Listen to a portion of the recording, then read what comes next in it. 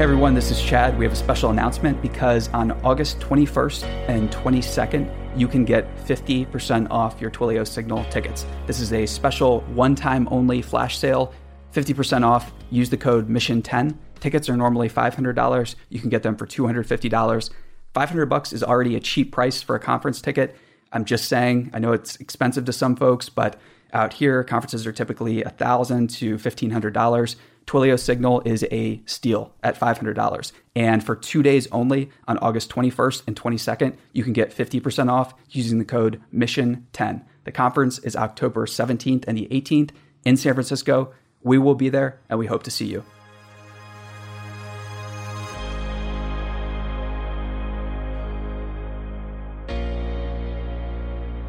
Hey everyone, welcome to another episode of the Mission Daily. I'm Chad Grills, and I'm joined by Stephanie Postles. Good morning. And Toasty under the table today. It's like old times. We are. We're doing risky business here with Toasty. Having a dog in the studio. Yeah, he's okay though. I think he's zonked out on the floor. Is.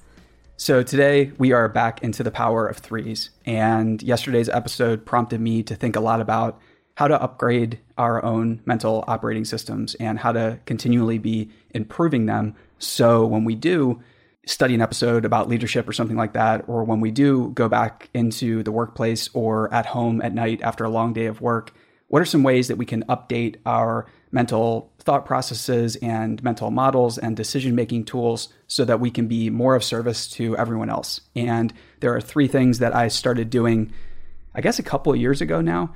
I haven't done them as much as I'd like to. So this was a great reminder for me to put together three ways that I've found are just incredibly effective to change my misperception and kind of clean out some of the mental mind viruses that have been slowing me down in several different ways. I'm excited to hear what these are. Yeah. So it's really important to talk about why our interactions with people can get stalled. And why they can get stalled is because we don't correctly remember all of our previous interactions. So we are evolutionarily hardwired to identify threats, and that's what has kept us alive this far. And we are hardwired to figure out all the ways in which people are conspiring against us. But for better or worse, that is how our minds are set up. So it would be nice if we always attribute great motives to other people. But what can happen a lot of times in work situations or when you're very busy is you can start to ascribe negative motives to interactions that really have no type of negative intentions running underneath them. They are just the result of our own failure to communicate, or they're really all a failure of imagination, which is a whole nother battle about how do we build up a benevolent imagination that serves us instead of one that terrorizes us. But the topics that we're talking about today are three ways to really upgrade your mental operating system. So the first one is to list out the nicest things and the most helpful things that anyone has ever said to us. And specifically, if we start with coworkers and friends and family, this can be a great way to remember the best things instead of getting hung up on the things that are basically like a pebble in our shoe, the things that we're carrying around unnecessarily with us. Yeah, I remember just one thing that someone might say to me that's negative, and that stays with me much longer than remembering, well, they said maybe 20 things before that were nice. So I love that instead of focusing on the bad stuff, you're focusing on 99% of the stuff this person has said about me is great. And the fact that they said one small thing could have just been a day they were having off or something. You know, they might have been in a bad mood or have something happening that you don't really even understand. Definitely. And everyone is fighting a battle that we don't know anything about. I think that's paraphrasing a semi-famous quote. And it's always just good to remember. And when I did this own exercise before the show, I was just listing out things. Some of them are, I guess, like one of these comments was like 13 years ago or 14 years ago. What was it? And it's Who said it? Still in my head.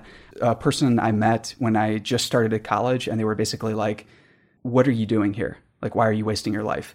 And they were very successful at the time.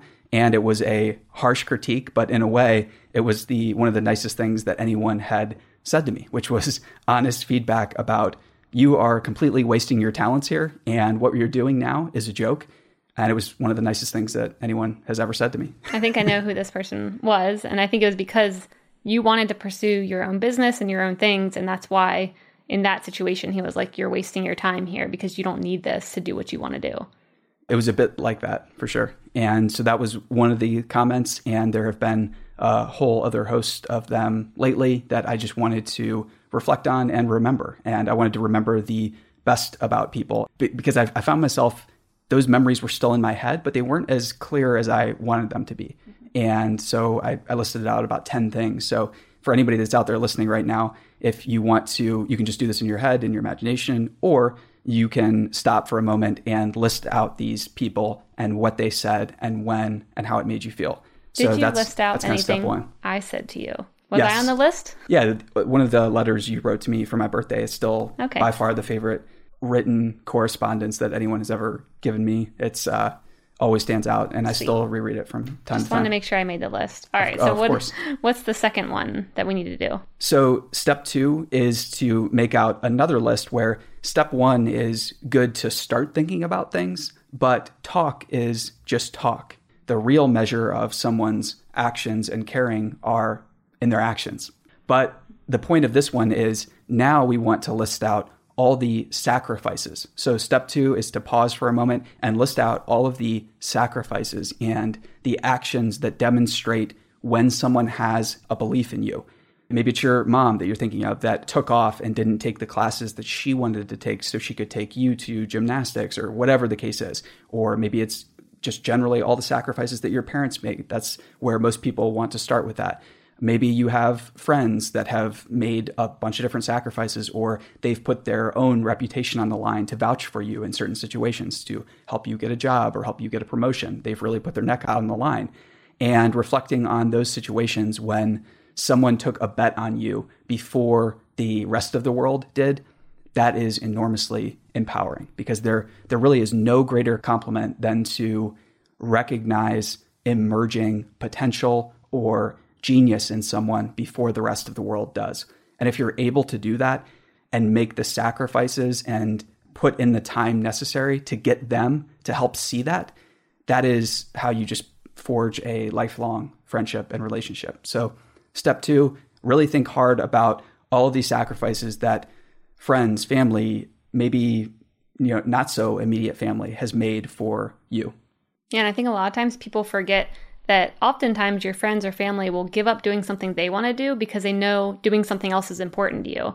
So maybe I've seen this happen a lot with my friends where they have a plan to do something and I'm like, oh man, I was really looking for someone to hike with. I just need someone to talk to. And they drop their plans completely to come with me. And those, even though they seem like mini sacrifices because I wasn't the one sacrificing anything, so it's hard to really understand it. When you look back and realize that, oh, this person chose me instead of the plans that were already existing because they knew it was important for me to have someone to talk to on this hike. That's the little things that I think are good to remember and really make you appreciate what kind of friends you have or family you have in your life. I completely agree. And I think that at this point, probably everyone who's listening can start to see how this is already basically reprogramming your thoughts and your conceptions and your ideas of the people around you. And it's about zeroing in on the best and letting the rest of the stuff fall to the wayside. And this is the starting point of forgiveness, of accurately representing people. It's the start of forgiving yourself. All kinds of great things can emerge from these exercises, which brings us to step 3.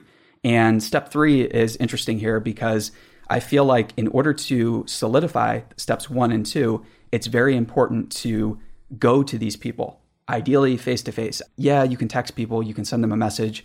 That's great. But when you get a chance and you're in person with that person in real life, when there are few distractions, when nobody else is around, that's when you have to bring up and let them know. So don't have your phones out, don't have anything like that. Make eye contact, wait for the right moment in the conversation, and then let them know. You might not remember this, but when you said this to me a couple years ago, I still remember that. And that meant so much to me. And then when you did these things over the course of several years for me, I recognized that you were making sacrifices, and I'll never forget that. So just 2 quick examples of how you can bring these up. But I think that without step 3, steps 1 and 2 are kind of just empty. They're empty thoughts. They might help you, but you're not taking enough risk to venture putting it out there to that person and letting that person know how they made you feel. Because when you do that, now you can start a really exciting feedback loop where both parties in the relationship can be aware of they're not looking for, you did this wrong, or they're not continually playing the blame game. They're not engaging in passive aggressive behavior where you do X, so I will do Y type thing. They're engaging in collaborative behavior where both people are speaking vision into one another's lives. And that's what everybody out there listening is going to want more of, is people speaking vision into your life, then people taking bets on you, and vice versa. There isn't really any better feeling than to jump in and help out someone or take care of things financially. If you're blessed enough to be able to do that, that's a great feeling. So steps 1 through 3, again, just really quickly, are steps 1, list out all the ways and all the things that people have said to you that made you feel great. So focus in on the best of what they've done. Step 2, focus in on the actions. So go beyond words into the sacrifices, how they have made you feel. And then step 3, just bringing it home, is to have enough courage to tell them to their face. Okay, so those are the 3 steps. And during this exercise, because we are all human and we have that evolutionary baggage essentially that's with us where we're predispositioned to remember the negatives, when you're doing this exercise, you're probably going to have all of these memories about the ways in which people have wronged you and did things that hurt. And that is naturally going to come up. So don't be hard on yourself if that is what comes up. And I want to get Steph's take here on how to deal with and forgive people that have done things that aren't so nice. And so, Steph, what are your thoughts on forgiveness and how to deal with those negative emotions that are inevitably going to come up when you start doing these 3 steps? I think it's very hard. I'm just even thinking now about back to my childhood. I can remember things that my sister said to me or my brother said to me, like literally when I was 7, maybe, or something, that stuck with me all this time. And I think the only way to get past that is first to even see, did it actually hurt my feelings as much as I probably extrapolated it to this day?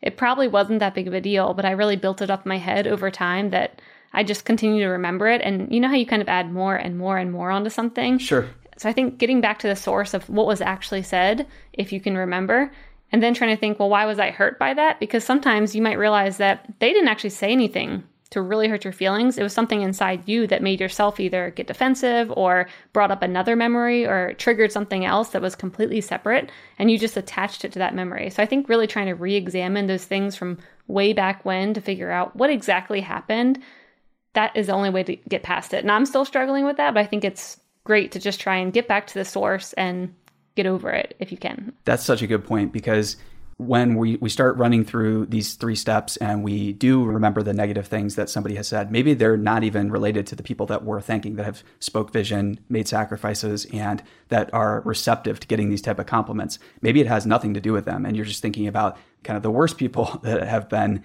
in your life. I think that recognizing when those type of comments have really encouraged you to greater feats of accomplishment, and a lot of times those comments are, the negative ones are what makes us much more strong. They're the ones that make us unafraid of criticism. They're the ones that empower us more than we fail to recognize. So I think that if you're looking for extra strategies to really explore forgiveness, it's taking an honest look at the origins of them. So a lot of the people that first come to mind might not be the actual perpetrators. They might not be the people who instilled this fear, or the people who are attacking you because of this, one quirk you have that you feel uncomfortable about and nervous about. Maybe it was because 5 years earlier you got another criticism from someone and you're just not remembering it correctly. I think that exploring these thoughts is very, very important, because the blame game is easy, but identifying the real source of the frustration, the challenges, that's a whole nother challenge in and of itself. So quick shout out to Twilio, our sponsor. Twilio Signal is bringing you the Mission Daily. They are an amazing sponsor, and their conference, the Signal Conference, is coming up on October 17th and the 18th here in San Francisco. Here's the special announcement. So on August 21st and August 22nd, there is a special flash sale on tickets for Signal. So on these 2 days, and these 2 days only, you can get 50% off your ticket using the code MISSION10. So tickets are normally $500, which is cheap for a conference, by the way. I'm just throwing that out there. You can get these tickets for $250 when you use the code MISSION10. So grab your tickets and we will hopefully see you there. So I want to have 2 more quick thoughts that we have to insert when we're talking about negative emotions and forgiving people that have really maybe tried to hurt us, but maybe that hurt is still there. Maybe the insult is still there.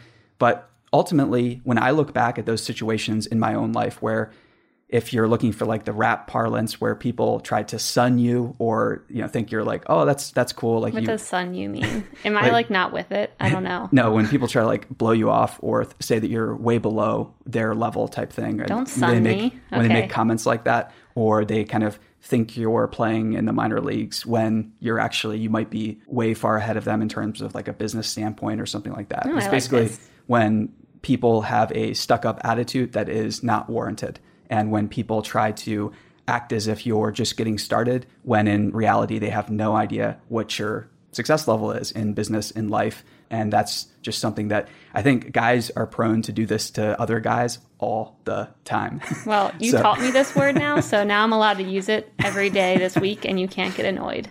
Pinky promise. I think we should. I think it's pretty funny. So this is just like a pet peeve of mine where this comes up a lot. But it has also caused me to basically just do better and do more, because the best motivational speeches that you'll ever get are typically the ones from people who think that you're stupid, think that you don't understand what you're doing. And they're the ones that kind of give you a pat on the head and say, oh, that's cute what you're doing. Like maybe one day it'll be as big as what I'm doing. And they don't even realize what you're doing is already like by objective measures 2 to 3 times more successful or whatever the case is. And we know that that doesn't feel good. And sometimes this might come from somebody who's way more successful that you really respect, that you have put up on a pedestal. But when you get in front of them, when you give them the pitch or whatever, it just doesn't resonate, doesn't go over well. At those moments, that is when you're actually going to receive the biggest motivational speech of your life. And whether it's with someone you really respect, or maybe it's just in casual conversation with friends or family, I think that looking back and realizing that sometimes when people say no, that is what spurs on new types of innovation and new types of creativity where you think maybe they are right. And maybe it points out a weakness in your own skills and your own game that causes you to stop and say, what if they're right? What if I'm not good enough for this thing that they said? And in some ways, that type of harsh feedback can cause you to shore up and fix the weaknesses in whatever approach it is that you're making. So you can thank those people instead of being angry at them, look back and be like, yep, you made me sad or mad, but look where I am today. Yeah, definitely. And there's a great Taleb quote where he says that reaction to setbacks is what innovates. Ultimately, everybody thinks innovation is what people start out with, when in reality, it's often people start working and then they hit roadblocks and they hit people who say, this is stupid. And that type of attack is what causes you to think harder about what you're doing and reinvigorate your attack, your approach, your work.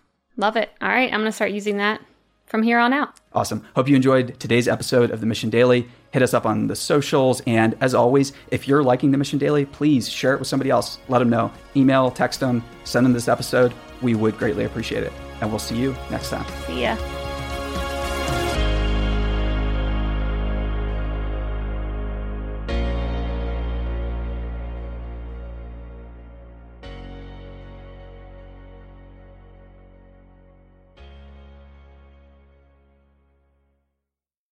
Hey listeners, thanks for tuning into this episode. I hope you enjoyed it as much as I did. If you haven't already, please subscribe, rate, and review this podcast. It helps spread the word, and I would greatly appreciate it. See you next time.